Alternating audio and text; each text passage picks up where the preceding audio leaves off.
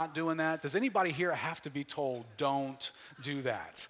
Because, from the time you were a child, your parents, if you got anywhere near a wall outlet, they leapt, got airborne in slow motion running towards you. No! Because they knew that if you managed to get that metal object jammed inside that thing, you were going to be launched by that, right? How many of y'all have actually experienced wall power? All right, when you do your covenant groups, I did leave a little question for this. You need to tell your best story, your best, most shocking story, okay? My best, most shocking story is I don't know how old I was, but it wasn't a wall outlet. I knew not to touch that. No one ever told me the little spark plug coming out of the back of the lawnmower, don't ever touch that. No one told me that. They told me to cut the grass, but they didn't, however, tell me don't ever touch that. So one day, it's running, I'm staring at it, and I'm thinking, what the heck is that? Wonder what that is. I just reached down and grabbed it. And I can promise you, I never did that again, ever. But here, get some perspective on this. When you jam something in that wall outlet, you're getting 120 volts of electricity to run through your body. Now, 120 volts, and that's enough for all of us to learn, don't mess with that, don't get around that, do not stick anything in it, don't play with that. Or an electrical engineer's got to figure out, how do we go from a power plant into that wall? Because power plants don't generate 120 volts of electricity. They generate megawatts of power. And so, like one of those lines, you're driving through the country, you see those big, giant, scaffolding-looking things, and there's lines running on them, and they kind of hum if you get a little bit too close to them. Well, that would be because there's 765,000 volts traveling through those lines on their way to eventually becoming 120 volts in your house. So you can imagine what it's like to touch that. Now, that's some power. And Jesus is speaking about the power of God when he says, and you will receive power when the Holy Spirit comes upon you. So if what we have here is Acts chapter 1 to Acts chapter 4 is your power grid distribution pattern, that the power plant of God is going to distribute his power into wall outlets here, what we have when we get to Acts chapter 4 is the day the squirrel touched the transformer. You ever seen that happen in your neighborhood? There's a loud boom, lights flicker, maybe your power goes out, and everybody wonders, what was that? All right, well, that's kind of what happened in the story that we're going to read about today, right? Acts chapter 1, you're going to receive this really different, mysterious power in your life. Acts 2, verse 4, power up. Pentecost was power up. Spirit falls, power comes to the church. And then what we see between there and our story today is the expressions of that power. It's like, we know this. We know what it is to live in a house that doesn't have any power, right? You remember, we live in hurricanes around here. So when the power comes, for us, it's like winning the lottery. It's like, oh, everybody all at once, oh! We had lights flicker after Isaac, and it was cause for celebration. They just flickered. They came on for 3 seconds and went off. But we knew, there's power out there, guys. It didn't come back on for 2 more days, but we knew that there was power somewhere out there. All right, so the Spirit of God comes, and it's like appliances power up everywhere. Toasters begin to toast, and lights come on. Mixers begin to stir. The people of God have got power in them. Some begin to preach in the power of God, and some, by the power of God, have their ears opened, and conviction comes into their souls, and the power of God comes to them, and it's like a light. They regenerate, and they come to life. And then some begin to minister with the power that's now in them, and miracles are performed. Remember, the man is healed who's lame for all these years. And then we get to this passage today, and the power of God is present amongst the people of God. And in them, this current, this lighting up the appliance that you are, causes this life to animate. And they begin to do some rather unusual stuff. They begin to care for one another in incredibly sacrificial ways. Right? This is the power that was being described by Jesus. Let's go back, and I read this passage to you already, but let's look at it again. Verse 32, chapter 4. Now, the full number of those who believed They were of one heart and soul, and no one said that any of the things that belonged to him was his own, but that everything they had was in common. And with great power, the apostles were giving their testimony to the resurrection of the Lord Jesus, and great grace was upon them all. There was not a needy person among them. For as many as were owners of lands or houses, they sold them and brought the proceeds of what was sold and laid it at the apostles' feet, and it was distributed to each as any had need. Thus Joseph was called by the apostles Barnabas, which means son of encouragement, a Levite, a native of Cyprus. He sold a field that belonged to him and brought the money and laid it at the apostles' feet. Okay, this is not normal. This is not normal activity. This is unnatural for people who by our nature, we are concerned about me.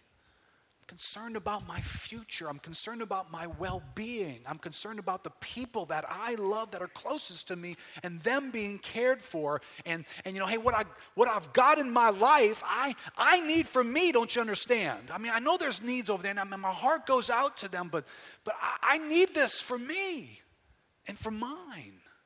And these folks do exactly the opposite, something very, very unnatural. Sometimes we don't realize that nobody asked Barnabas the question here about Barnabas. You selling the land that your family passed on to you, man? Dude, what's that going to do for you financially? Where are you going to be? What about your future? I mean, your family gave you that land so that you'd have a place later on to raise crops or have some kind of a farm so you could have sheep and you'd have an income. And you're selling that? I mean, do you ever stop and think that their giving on this event created insecurity for them? Of course it did. It's unlikely that they were American rich. They were living in a third world setting. And yet they did something incredible with the stuff that was in their life. All right, which makes me want to ask us this question. Why do we have stuff in our life? Why do we have money? Why do we have bank accounts that have money in them? Why do we own property, multiple pieces of property perhaps? Why do we have those things? When you go to approach that, and this is a way of life issue, and all of us approach these things, be careful what normal category you answer. Are you a normal American? Are you a normal Christian? See, a normal American has personal property for personal reasons. You know, it's for provision. It's for necessities in life, absolutely. It's also for the future. Right? We're saving for retirement one day. There's this retirement idea. The retirement idea, I'm not against it, but it sounds a little bit like this. You know, you've got this one life to live. Maybe it's 75, 80 years long now. And you know, after that 80-year mark, you're done. I mean, it's over. It's nothing. And so you don't want to use up all your precious time working the whole way here. Get towards the end and kick back a little bit and relax some and just coast until the end. All right, whatever. Just a reminder, though, 80 is not the end for you. When you keel over, your life is going to continue. There isn't this, oh my gosh, I better live it up while I got a chance. Listen, when you go to heaven, you're going to be living it up more than you can stand. So don't feel like you got a bad retirement in place right now. If you're like, I don't know what my retirement's going to be. Well, you got a good one. It was provided by funds that you didn't put a dime into, but it's been provided for you on your behalf. So don't freak on that. But we're saving towards that. Most of us we've been influenced by America. So in our veins is newer, bigger, better, more. It's just flowing in us, right? I mean, every day the newspaper comes, we look at something, I wish I had that. That's a newer, I didn't even know they had that now. We want stuff like that. And then you have people like this story that are Christians who have come into an encounter with the living God, who has saved them from the fallenness of their life and brought them into the household of God, where it is God's agenda and plan to fill the earth with his glory through the people of God, to proclaim the gospel and for their lives to demonstrate the effect of what it looks like when God resurrects a lost, selfish human being. That's what the church is. And they've come into that. And if they're there, then now you ask the question, why are there funds in our lives? Why is there property and stuff in our lives? As a Christian, I can't separate those items of income and funds and bank accounts and property and belongings. I can't separate. My life is for the glory of God. That's what my life is about as a believer now. And my mission as an individual who lives in Metairie, Louisiana, is the same mission these guys were on in the first century, who didn't live anywhere near us, dressed like us, even have a bank account. But they lived the same exact mission, the proclamation of the glory of God in the Great Commission for God's people. So when we ask the question, why are there funds in our lives? Well, why is there anything in our life? Everything exists for the glory of God. So when they came to grips with that and there was a need there, then everything became something that could be used. Now remember, they kept meeting from house to house. Not everybody sold their houses. Not everybody did this. But I think the spirit of the gathering there was, I need to consider everything in my life is for the glory of God. So nothing's off limits here. It's all in my life for God. Now, where does this idea come from? And where does the gumption to pull the trigger on that kind of stuff come from? And we look at these examples in the New Testament and we're provoked by them. I am. These are amazing people doing some amazing things. Why? Because they were amazing people and you and I are slackers? I mean, just better raw material right here. I'm sure in this church there wasn't anybody who wanted bigger, better, newer, or more. Not a one. No. Sure, they just were raised. Their whole view of life was just sell everything always, give it away. Really? I thought human nature is kind of what created America. America didn't create America. Human nature did. So we want stuff. They wanted stuff. They're not any different. The raw material of what was in this church is just like the raw material of what's in us. It was there too. But there's a little key verse hanging out here. Verse 33 in the midst of all this activity. And with great power, the apostles were giving their testimony to the resurrection of the Lord Jesus, and great grace was upon them all. Why did these people do this kind of stuff? Because the power of God was in their midst, according to scriptures, working in them to will and to do of his good pleasure. So suddenly, out of nowhere, selfish hearts had a willingness to do something they never would have done on their own. And the grace of God, God's favor was upon their lives to meet them as they did it, to make sacrifices and God would meet them with favor in the future. Maybe their appliances just stopped breaking down for the next 10 years. No problems there. They gave and God met them in an amazing way. Great grace was upon them all. What does that mean? Do you ever stop and consider that? That you're not just like anybody else walking the highways of this world. You uniquely have a benefit from God. That great grace is upon your life. There's some unique favor on us as God's people. Well, that's what's taking place here. And this power that Jesus talked about, you shall receive power when the Holy Spirit comes upon you. Next thing you know, that power enabled people to start selling things and giving away. That was the power of God. Listen, don't develop categories where the power of God is only that moment where somebody comes forward and one thing happens to her, or only that thing happens. And everybody knows the power of God only happens in church. No, the power of God happened with checkbooks right here.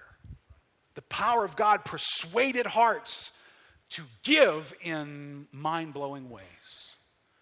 But I want to draw our attention to something here. We are talking about the power of God in the midst of the people of God. And to stay with where'd my sign go, man? What's up with you guys? Stop playing with me. Leave my sign up.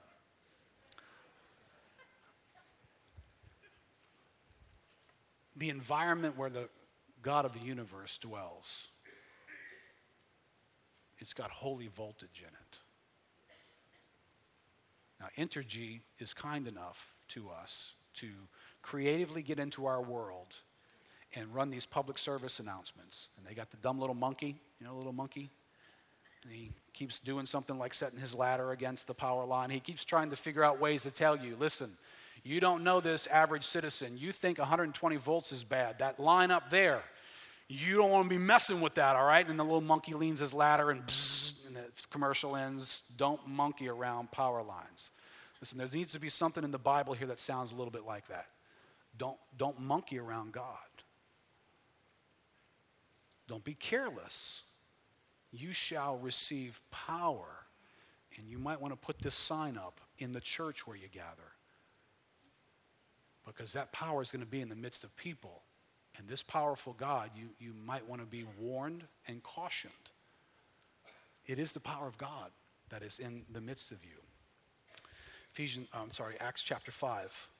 All right, we just had Barnabas as an example of the sacrifice he made and the giving that he did. And then immediately, chapter 5 starts with the word but. All right, so you can't forget what's gone before it. Right, Acts chapter 4 was on its way, and it wanted you to see an example of the power of God touching Barnabas that made him willing to make such a sacrifice, because it's about to show you another example of the power of God touching somebody else. But a man named Ananias with his wife Sapphira sold a piece of property, and with his wife's knowledge, he kept back for himself some of the proceeds and brought only a part of it and laid it at the apostles' feet.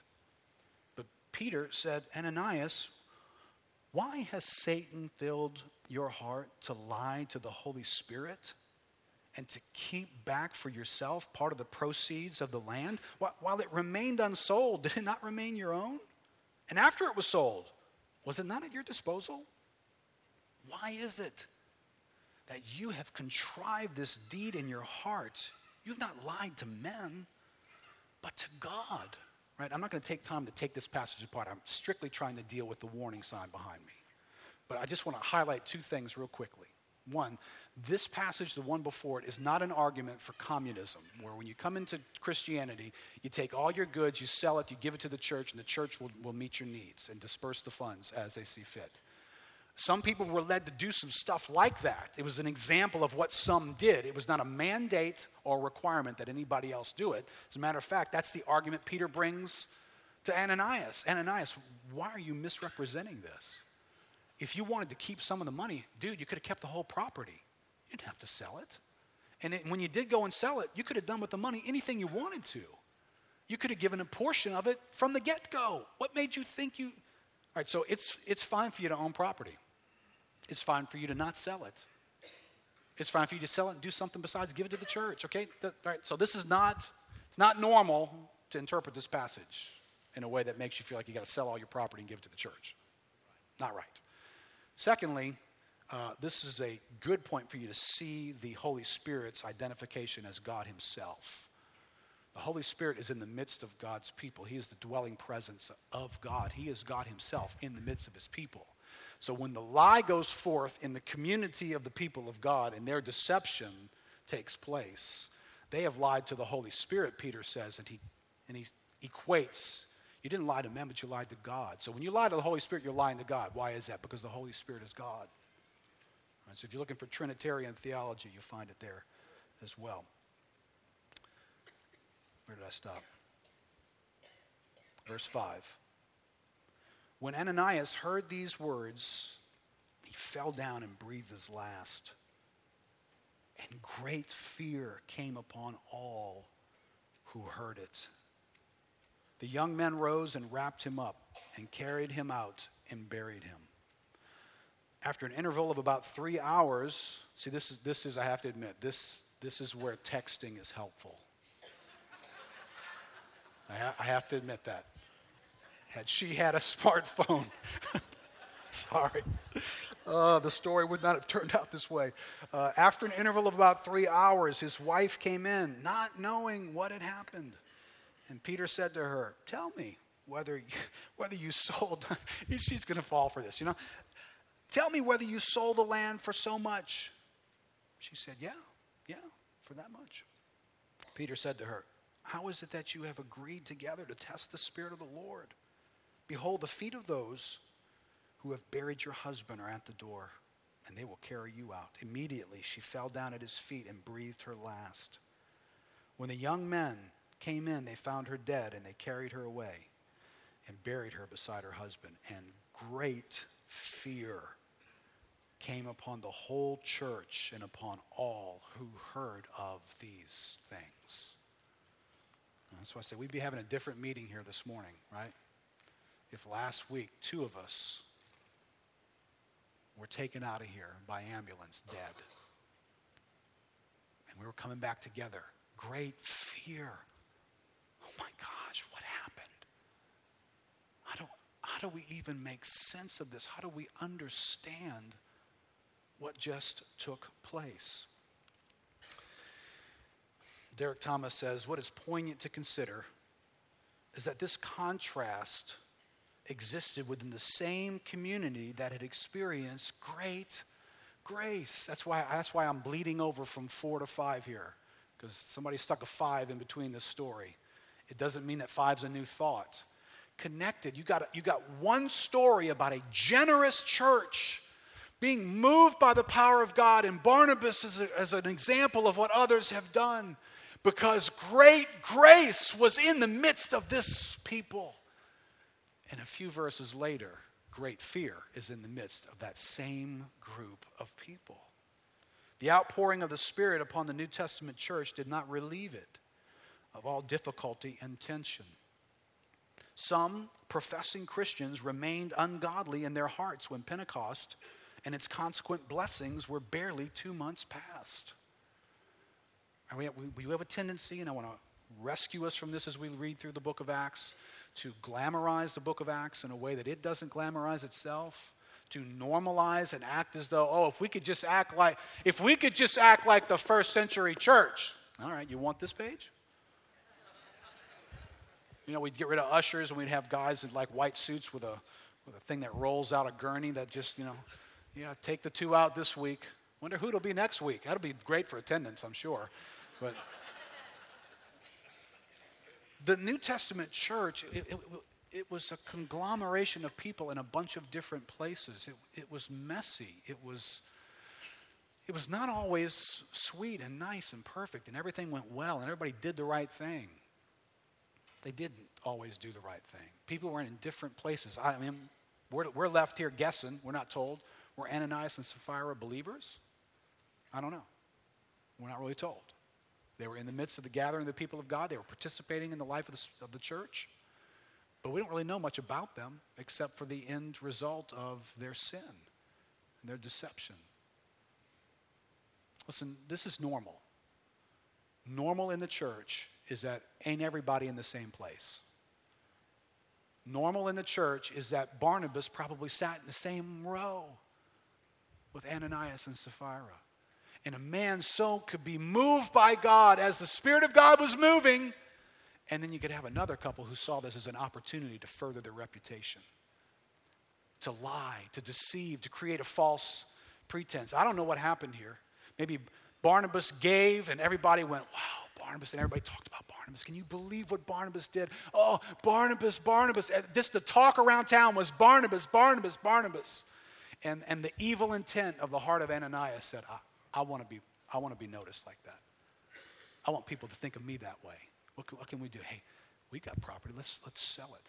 We'll sell it and we'll act as though we're bringing the whole thing, just like Barnabas did. We'll act as though we're bringing everything to the apostles and give it all to them. We'll keep back half of it. Why did they do this? And what exactly is the sin that's so horrible? It wasn't their selling. It wasn't them being cheap. They could have kept the property and never given a thing. And they could have attended church the next week, by the way. What was the problem here? It was the deception. It was the false pretense that was being presented. It was the exaggeration that was going on. It was the misrepresentation of what was glorious in their life. They wanted glory for themselves rather than wanting glory for God. And that was the last meeting they were ever a part of. Now, if you're humble at all, the real shocking thing about this story is not, oh my gosh, this could happen in church to Ananias and Sapphira. See, that gives away the fact that we don't understand the power of God. Because what we should be asking is, why hasn't that happened to me yet? That's the more puzzling question for me. Because maybe I haven't done exactly what these two guys have done, but I can shop my history of being a believer, and know that there have been plenty of moments when my agenda was not about the glory of God, it was about the glory of Keith, and I was using something about the glory of God to further the glory of Keith, and they used an offering so that people would be thinking, wow, aren't you awesome? All right, you don't have to raise your hand on this, but anybody here guilty of that? Anybody here been more interested in your reputation and what this does for you rather than what it does for the glory of God? That attitude, that's what got too close to the voltage and got consumed. And then what happens in the church? I mean, this is a church on the move. Good stuff is happening in this church. It's been an outbreak. Pentecost has brought many people are getting saved, and they're coming together faithfully, and they're sacrificing for each other. This is a textbook. You'd love to be a part of this church. Great grace is in the midst of them, and immediately great fear is in the midst of them as well. God, what are you doing? This church is going and blowing, God. Why? Why the brakes? Why this screeching wheel that got halted all of a sudden? They were doing something that mattered for the kingdom of God, and all of a sudden, everybody was afraid. And great fear was in their midst. And I'm going to tell you what the next part of this message is about. Can you understand that in the midst of God's great grace, He wants there to be also a great sense of fear of Him?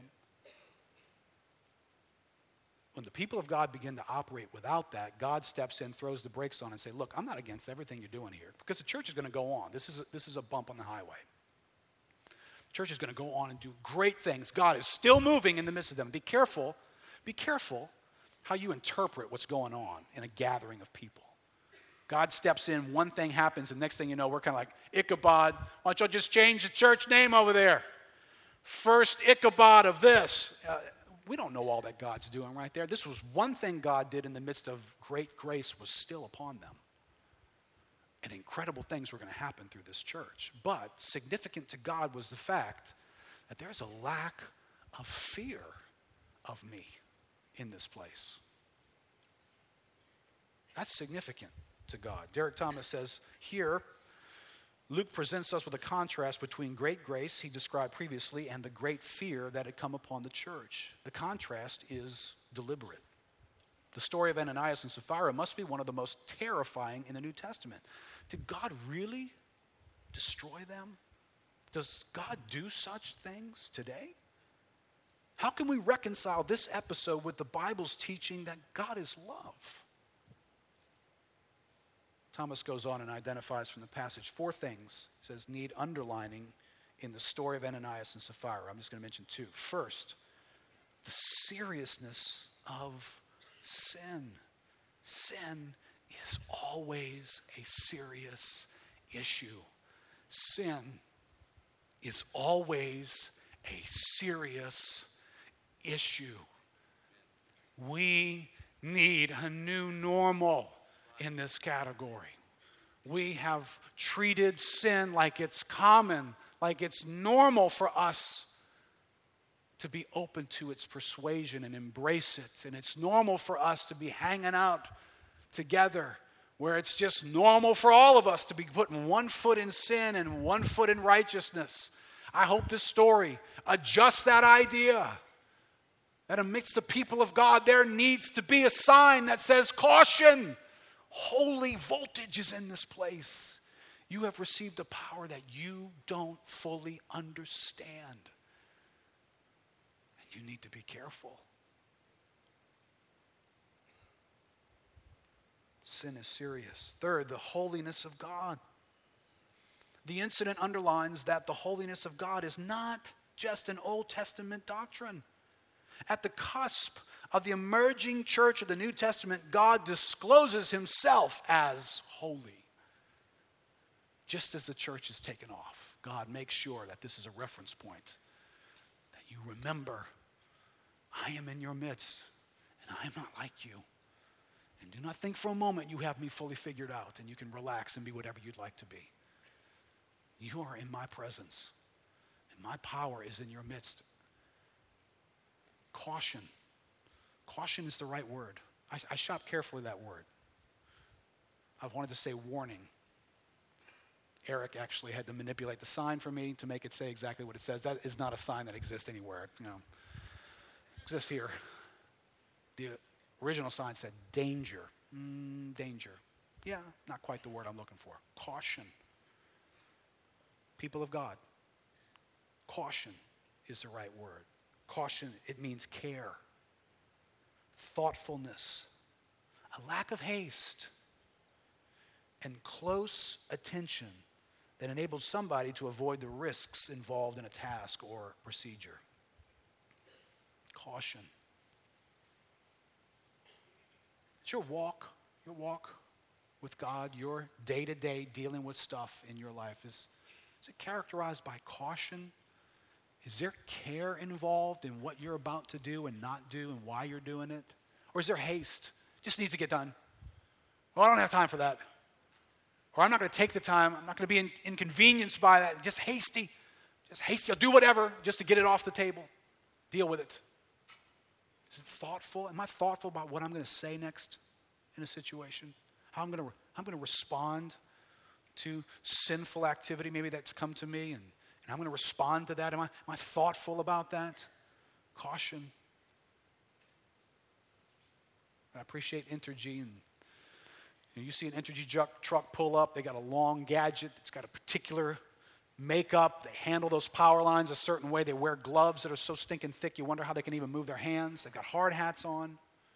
Right? You'd get a very different impression if when we were done with worship, we took offering, I came walking up here and I put on a hard hat and I strapped on these big, giant, cumbersome gloves and I with fear in my face, reached down to open the Bible up like this thing could go off on me. You'd have a really different impression about what's going on here, wouldn't you?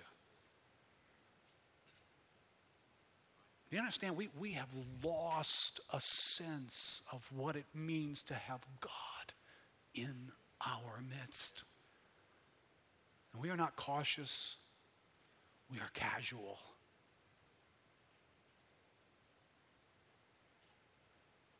When you look at this story, I don't know how you are, I encountered this story, I immediately traveled back into the Old Testament and several similar stories came to mind. God called a people to himself, right? Exodus 19. He called a people to himself, right? He chose to go through the lineage of Abraham. He related to Abraham, his lineage. He got to a point where that lineage becomes a nation. He calls that nation into a meeting. This is their first meeting with God. This is a how do you do, nice to meet you meeting. It happens at Mount Sinai. And this is what God says to Moses. Exodus 19, verse 12. And you shall set limits for the people all around, saying, take care not to go up into the mountain or touch the edge of it. Whoever touches the mountain shall be put to death. Verse 21, a little bit later. And the Lord said to Moses, go down and warn the people, lest they break through to the Lord to look, and many of them perish. This is God's nice to meet you. I'm God with the nation of Israel. He calls them to the mountain and he says, look, Moses, you ain't nothing special, dude, but I'm just telling you right now, I'm giving you permission to put your feet on this mountain and come up and visit me. And I'm going to meet with you. But let me just tell you right now, you warn everybody else. I'm high voltage. If they get close to me, they're going to get fried. Now, I don't necessarily, although I think I could be uninformed, I don't necessarily conclude by that God's waiting like a sniper to pick people off. I do think there is an element of God says, I commanded you to do this. And if you do not do it, I will respond in judgment. I do think that's a deliberate element of God. But I think part of what's here is the nature of God and the nature of sin that dwells in us. is if you get too close to electricity and you make the nature of electricity will fry you. You touch 65,000 volts, and you won't even know you just got fried. I mean, it would happen so fast. The nature of electricity will do that. The nature of God. I think God's saying, you are my people. But listen, I'm not like you. You can't treat me like I'm one of you. You come close to the mountain, but Moses, you tell them, don't even let your foot touch this mountain. You stay at a distance.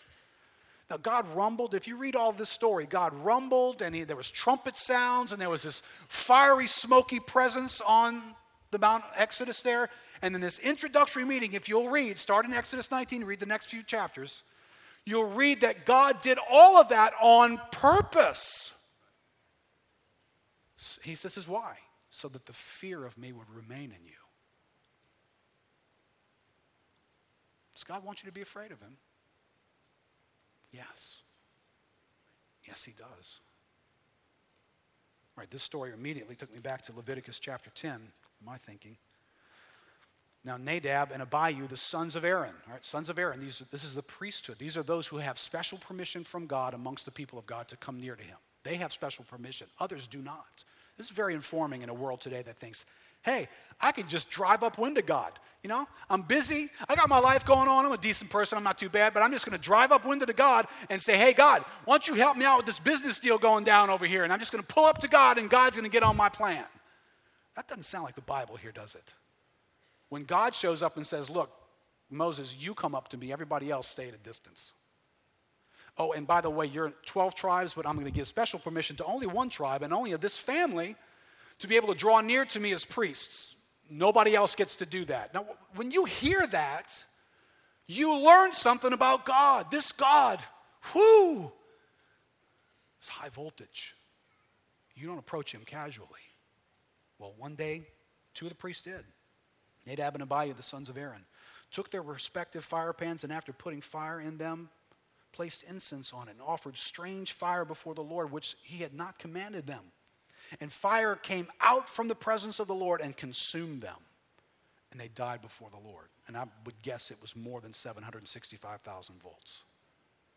Then Moses said to Aaron, it is what the Lord spoke, saying, by those who come near me, I will be treated as holy. And before all the people, I will be honored. That's God's disposition of when you come to me, you treat me as holy and you honor me. Right? That's what God calls on man to do, to treat him as holy, cautiously, carefully, full of respect for this awesome God who has by his mercy allowed us to relate to him and to treat him with honor. Now listen, I'm not sure I want all my decisions put in the crosshairs of, Keith, was that a decision made with the intention of treating God as holy? Did you go there in order to proclaim that God is holy and to honor him? Did you do that act? Did you relate to that person that way? You made that decision because of your view on God being holy and your desire to honor him. All right. That's a tough one. 2 Samuel chapter 6. Verse 5.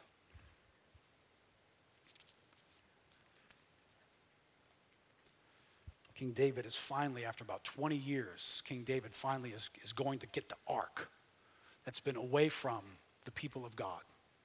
And he's going to bring it back. This is a day of celebration. This is a day where a man has fought to do the right thing. He's doing the right thing. The people of God are celebrating. The ark is on its way back to Jerusalem. The ark representing the presence of God on earth. This is a great day to celebrate. 2 Samuel 6, verse 5. And David and all the house of Israel were making merry before the Lord with songs and lyres and harps and tambourines and castanets and cymbals. And when they came to the threshing floor of Nacon, Uzzah put out his hand to the ark of God and took hold of it, for the oxen stumbled. And the anger of the Lord was kindled against Uzzah, and God struck him down there because of his error, and he died there beside the ark of God. And David was angry because the Lord had burst forth against Uzzah, and that place is called Perez Uzzah to this day. And David was afraid of the Lord to that day. And he said, how can the ark of the Lord come to me? So David was not willing to take the ark of the Lord into the city of David. David took it aside in the house of Obed-Edom, the Gittite. And the ark of the Lord remained in the house of Obed-Edom, the Gittite, 3 months. And the Lord blessed Obed-Edom and all his household, right? Nobody got fried. Safe. And it was told King David, the Lord has blessed the household of Obed-Edom and all that belongs to him because of the ark of God. So David went and brought up the ark of God from the house of Obed-Edom to the city of David with rejoicing. And when those who bore the ark of the Lord had gone 6 steps, he sacrificed an ox and a fattened calf. Now, if you don't pay attention to this story, you dismiss what happened. Right now, the ark is being carried by men who traveled 6 steps. How was it being moved before? They put it on a cart and had some oxen pull it. That makes sense. It's heavy. It's big. They saw the Philistines do that. That's how the Philistines moved the ark. So they thought, hey, we'll do that. Now, here's the only problem. God had specifically commanded that only certain people could touch the ark, and only certain people could carry the ark, and there were poles designed specifically for these men to put into this thing and put it on their shoulders and to carry it that way. I noticed here that David's making sure it's carried that way. A guy dead in your midst will make you pay attention to a lot of things.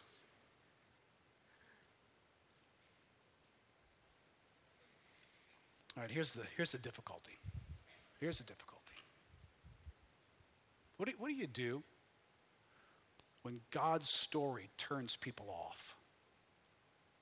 What do you do with that? I mean, maybe you're visiting here today. Or maybe you're just glad today you didn't invite a visitor. Right? All right, listen. There's an element of us that I would agree with and I would think through, and I can find references for it in the book of Acts as well as in the way in which Jesus ministered. That this is not the lead story for every encounter with people and in coming to know God. I think it's right and appropriate for people to pray carefully about how they present God to someone who doesn't know God. I think it's appropriate for us to do that. So we come to a story here in Acts chapter 5. Do we skip it? Now, if you don't expositorily preach through books, you definitely can. Just conveniently, 20 years worth of preaching, and you never preached on that verse. Wow, that's it. How did that happen? You know? But if you just preach through a book, you find yourself standing in the meeting where Ananias and Sapphira are dead. And you don't get to avoid it. You have to bring it up. So Keith, you're gonna tell people that are visiting here today, people who maybe have very little concept of God, this is a story you're going to tell them about God. All right, let's make one thing clear. I'm not telling this story. This is a story God chose to tell about himself. You realize Acts chapter 5 could be about something very different than this. Acts chapter 5, some churches would actually like this version much better, could be about the day that Ananias and Sapphira sold a piece of land, kept some of it to the side, and invested in the kingdom, and now they're moving into their new house. That's a cool story, right? It's this investment program. You know, if you give to God, God will outgive you. And you'll just have shiny new houses and cars everywhere in your life. The story could be like that. Or the parade of returning the ark back to Jerusalem. It could end with this big, long moment where David, on behalf of God, thanked all the volunteers. And Uzzah, bro, thank you so much for catching that ark when it fell from the cart.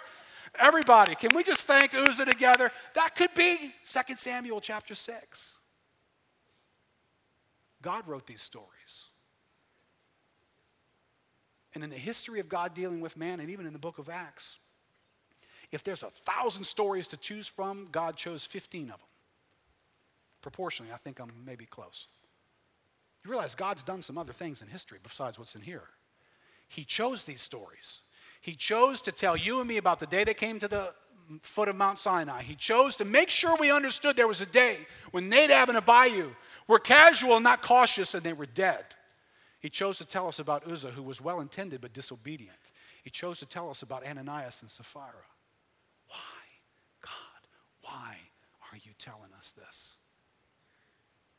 Because this is who God is.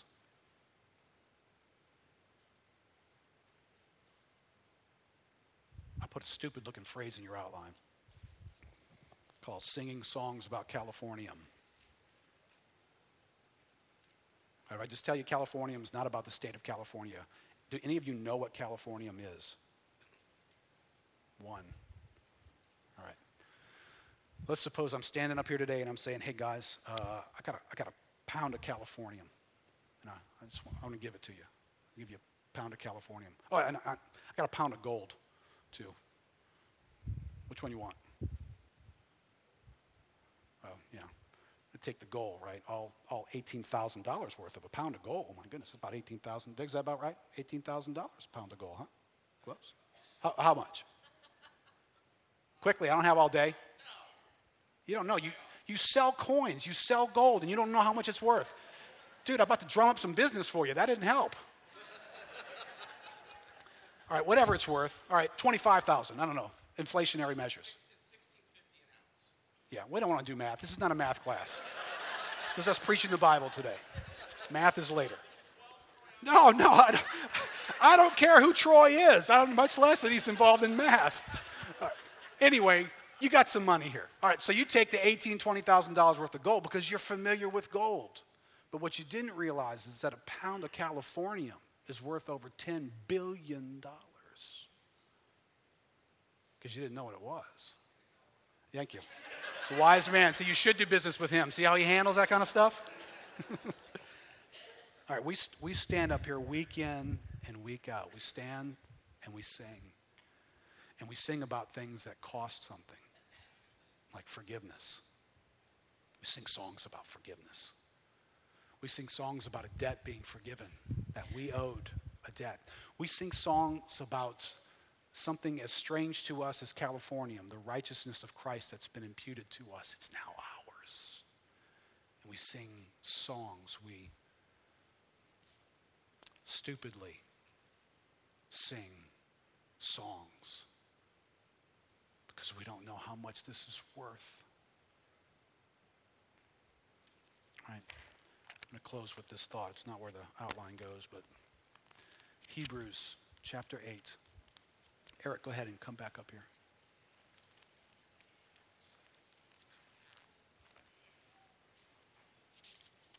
The God who installs warning fences and caution signs and tells the leaders of God's people to warn the people about how to get around me. That God has done something so amazing, so valuable in the person of Jesus Christ that it allows us to read a passage like this in Hebrews chapter 10.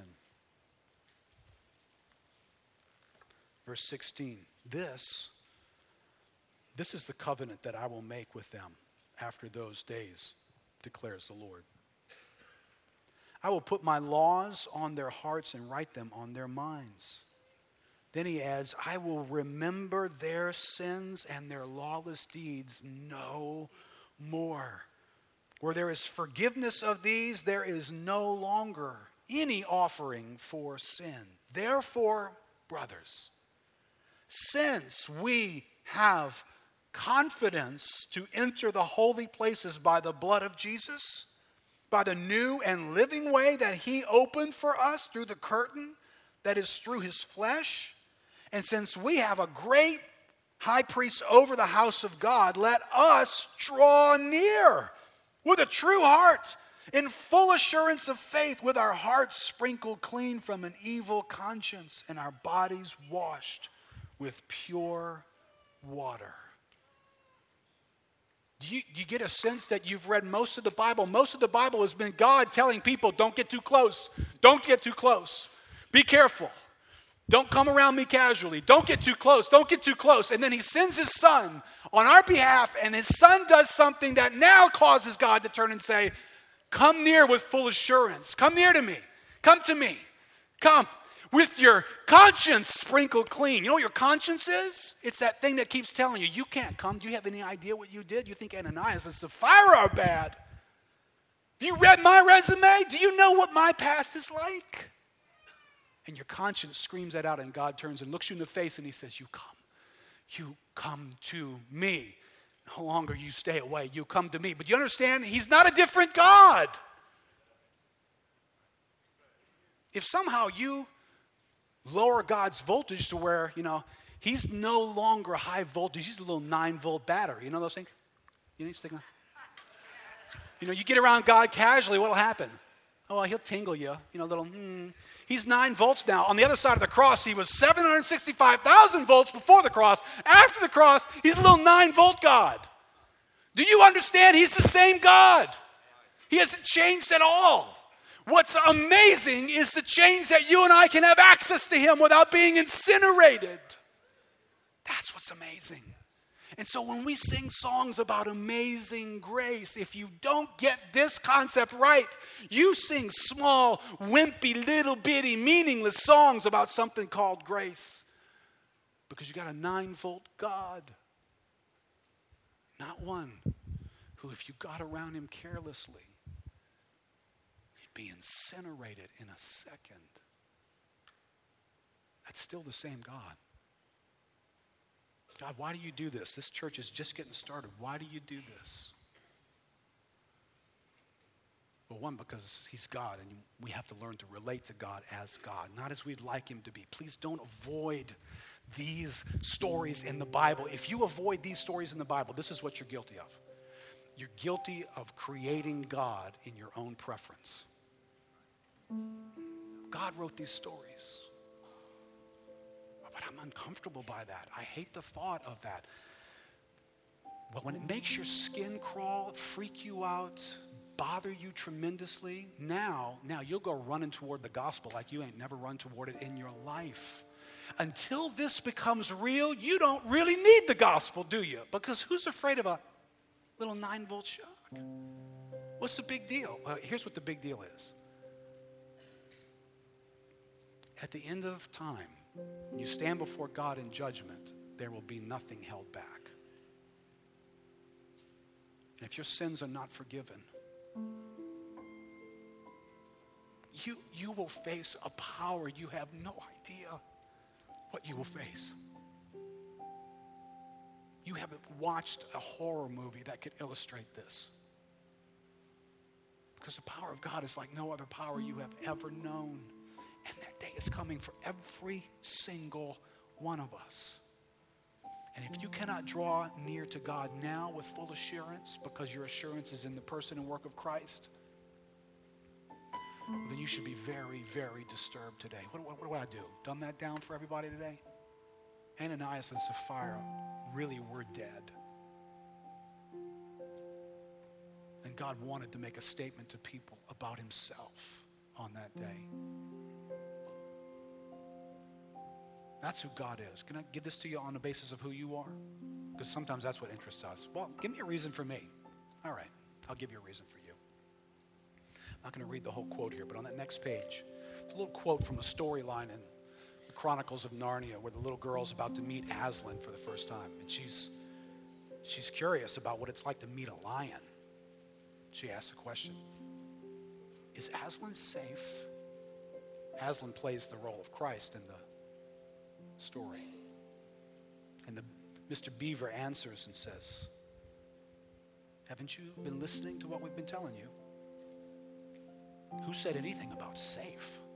No, Aslan is not safe. But he's good. Can I tell you, God is not safe. He's not safe. And I got to read this, and I'm sorry to take a little extra time to do this, but I think this will mean something to you in terms of why the fear of God is important to you tomorrow. Not just in eternity, but tomorrow.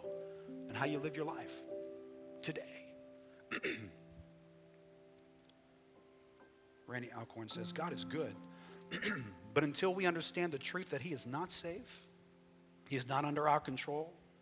Until we come to grips with the truth of his uncompromising holiness, we will never begin to grasp his amazing grace. God's not a genie under our control. He is the master. When we fancy ourselves masters, it can be intimidating to agree to be a servant. Christ is in charge of the universe, whether or not we recognize him. But when we do, we honor him by submitting to his lordship.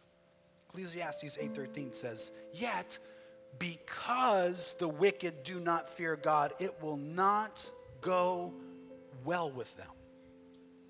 Fearing God is in our best interest. We all must fear, but if you fear God, you need fear no one and nothing else, even the devil. If you do not fear God, you will ultimately end up fearing many things beside him. All right, so can I put this in your world? Let me just say this first. I think the reason why you want to fear God is to honor the God who said, "You better fear me." Period. I could end the message right there. But the Bible also goes on and informs us. Part of the reason why some of us are turned in knots, turned upside down, living life horribly, with our stomachs living in our throats and afraid of things, and there's fear of men, and who will approve of me? Will I fit in? What will they think if I wear those shoes to school? And we grow up, we're conscious of what we sound like and how we compare and whether our hair is right, and oh my gosh, now this stuff is going public on Facebook. Now you can't even come home from school and leave it alone. Now it's, you left school, but they're still talking. And you get to read it. This is a great invention. And we're so hung up on being afraid of so many things.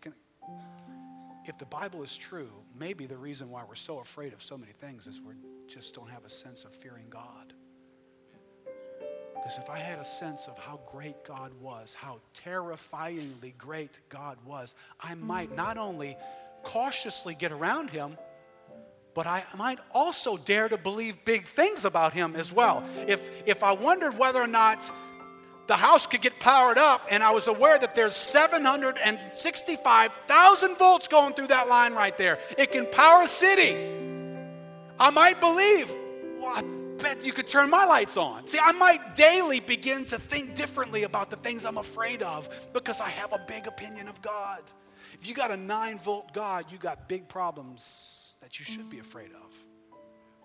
So you don't get to exchange this. You gotta get scared, freaked out by God the way David was, the way the church was in the first century here. Great fear fell on them all. It'll rescue you from being afraid of everything else. Let's stand up together. Amen.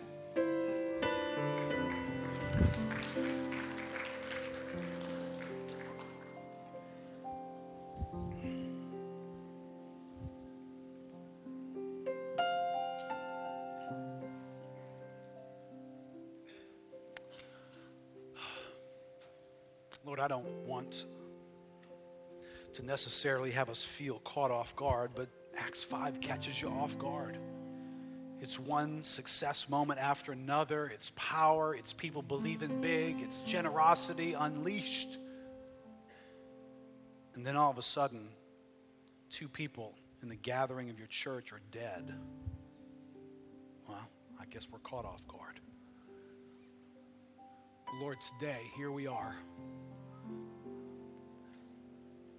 Saved by, serving, seeking the same God.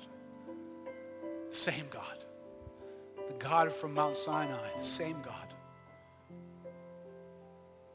The God who selected Aaron and his children, the same God. The God who would not tolerate even the good intention of Uzzah to stretch his hand out in disobedience to you. The same God. Lord, if we've come to know your Son, he has done something on our behalf that has not changed you. It has given us access to you.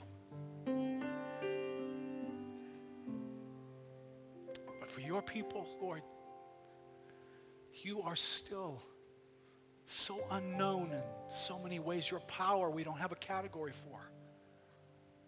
Your righteousness Lord, this Californium you've given to us as a gift, it's so valuable. God, help us. Help us. Catch us off guard this morning.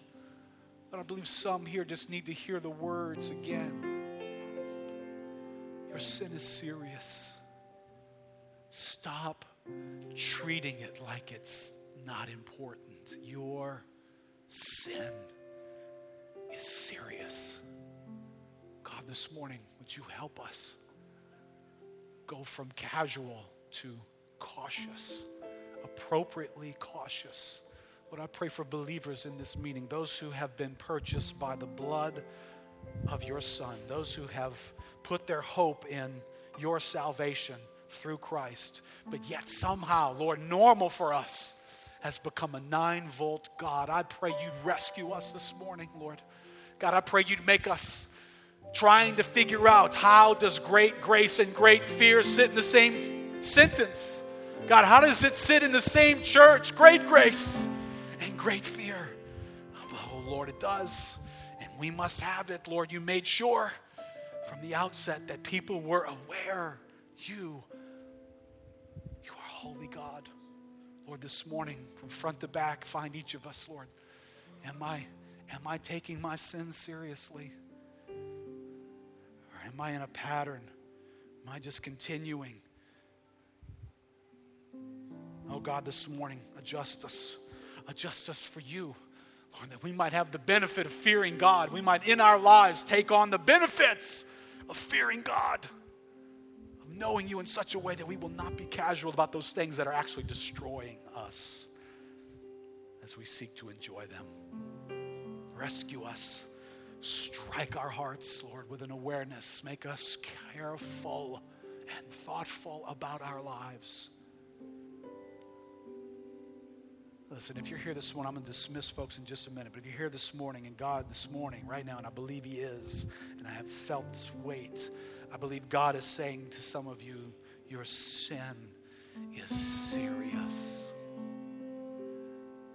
And before you take one more step out into this world and get further involved in the deceitfulness of sin, this morning God is saying you have an opportunity right now to walk cautiously and carefully. My power is in this place. And what you have not been able to be free of, my power can free you. It can cause you to walk in obedience to me. It can inspire your heart to turn from those things. It can break the course of habits and the secret sins and secret places. I can do in your life by my power what you've never thought could happen. Listen, this morning, if you need to stay and pray for a moment, I want to invite you to come forward and take your sin seriously and deal with it seriously. Do not walk out of here dealing with sin the way you've always dealt with it. If it's serious, deal with it seriously. So whether this is easy or hard for you, I don't know. But get up here and pray. And listen, care more about the sense of the holiness of God than you care about what anybody else thinks in this place. That's what Ananias and Sapphira's problem was. It wasn't their cheapness and their money. It was what everybody else would think about me. Don't pull an Ananias and Sapphira. I don't feel like hauling you out of here dead today. Don't be concerned about what anybody else thinks. If you need God to step in and say, my power is greater than that sin, let him break the power of it today. Let his power, that should make us afraid of him a little bit. Let the grace of God invite you to come. Listen, if you're here today, I know I scared everybody half to death. If you're here today and you don't know Christ, this really is who God is. And all we've spent time in talking about today is the voltage of God, that kind of power. But this same high voltage God is a high love God, a high merciful God, a cleansing, gracious God. It's why he would take his own son and hook all the volts up to him. Do you understand? Jesus took full voltage on the cross from God so that you and I could receive mercy. If you're here today and you don't know what that is, to turn your life over to Christ and to give it to him fully and to trust him. Trust what he did, not you being good. If you think you're going to go from here and be good enough to avoid being zapped by God, that'll never happen. That's not God's way. His way was to send His Son to do it on your behalf and for you to put your hope in Christ that it was enough. And it is enough. But you got to do it at some point. Maybe this morning. If you haven't done that, do it this morning. Receive Jesus Christ as your Savior. If you want to come up to the front here and just ask for prayer, I'll be glad to pray with you afterwards. But I'm going to let Eric close us, and then I'm going to let folks be dismissed, and I'm going to let folks pray. So let's leave folks here to pray. If you need to come from where you are. If you have not been taking sin seriously, you need to come. You need to come. Father, thank you for this picture of you. Lord, I pray that we would be a church that is careful, thoughtful. Lord, both thoughtful when we seek to engage sin, but thoughtful when our consciences accuse us as well. That we have this unique privilege to draw near to God because of the righteousness, the valuable righteousness of another that's been given to us. And Lord, we don't draw near feeling like we're going to get incinerated. God, we draw near with confidence. This great and mighty God welcomes us. Lord, convince our hearts that we might be careful and thoughtful about what we think about you. In Jesus' name.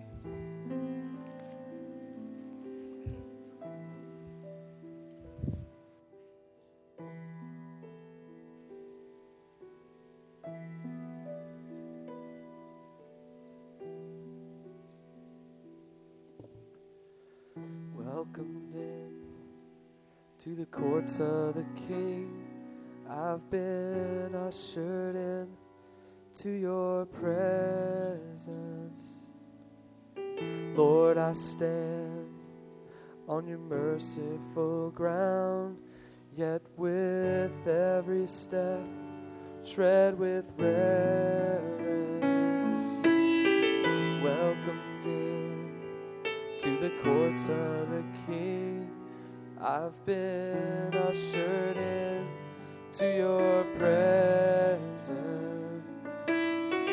Lord, I stand on your merciful ground, yet with every step tread with reverence. And I fall face down as your glory shines around.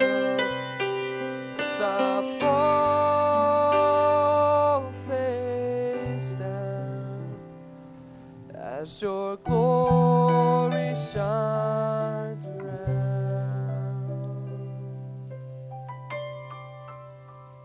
Who is there? Who is there in the heavens like you? And upon the earth, who's your equal?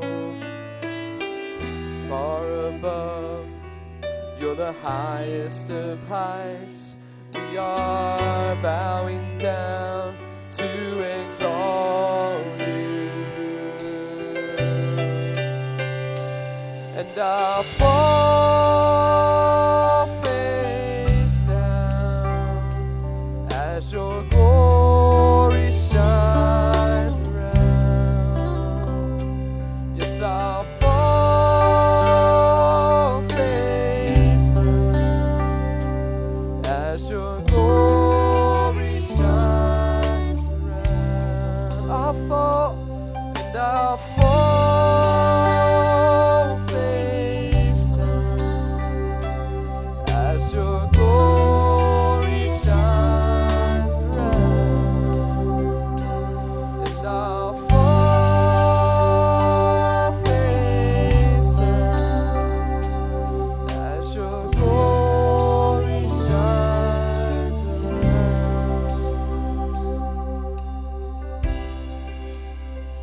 Your glory shines around. Who is there? Who is there in the heavens like you? And upon the earth, who's your equal?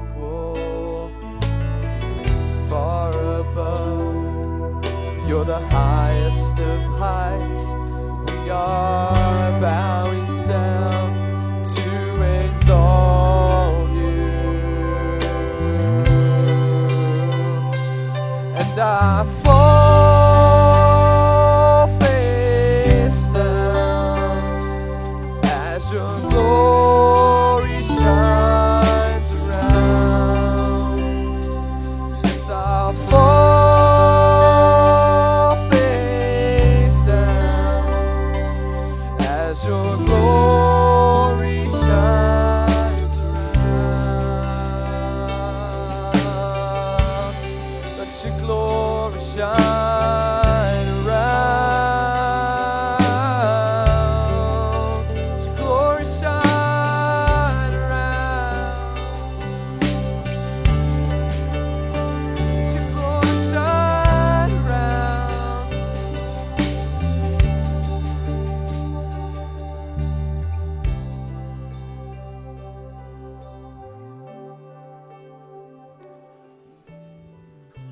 We dismiss us a little bit differently today.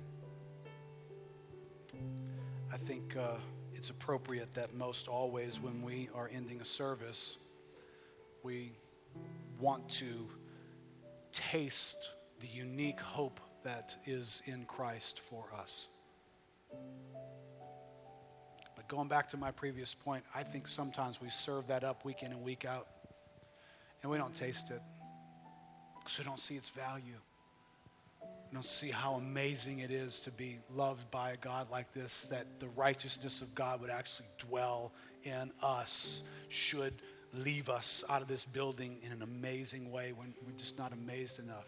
So what if we just left the way they left after Ananias and Sapphira had been hauled out dead? And they went back to their homes in great fear. This is post-cross. They were preaching the gospel at this point. But even people aware of the gospel have room to experience great fear in their lives. So how about if I just dismiss us with this sense of, I'm not going to fix the awkwardness that we feel right now. I'm going to send us from here with it. And I might just put some of those signs all around the building next week to help us remember who it is that we come here and how amazing it is that we can get this close. Amen? Amen. God bless you guys. Have a wonderful week.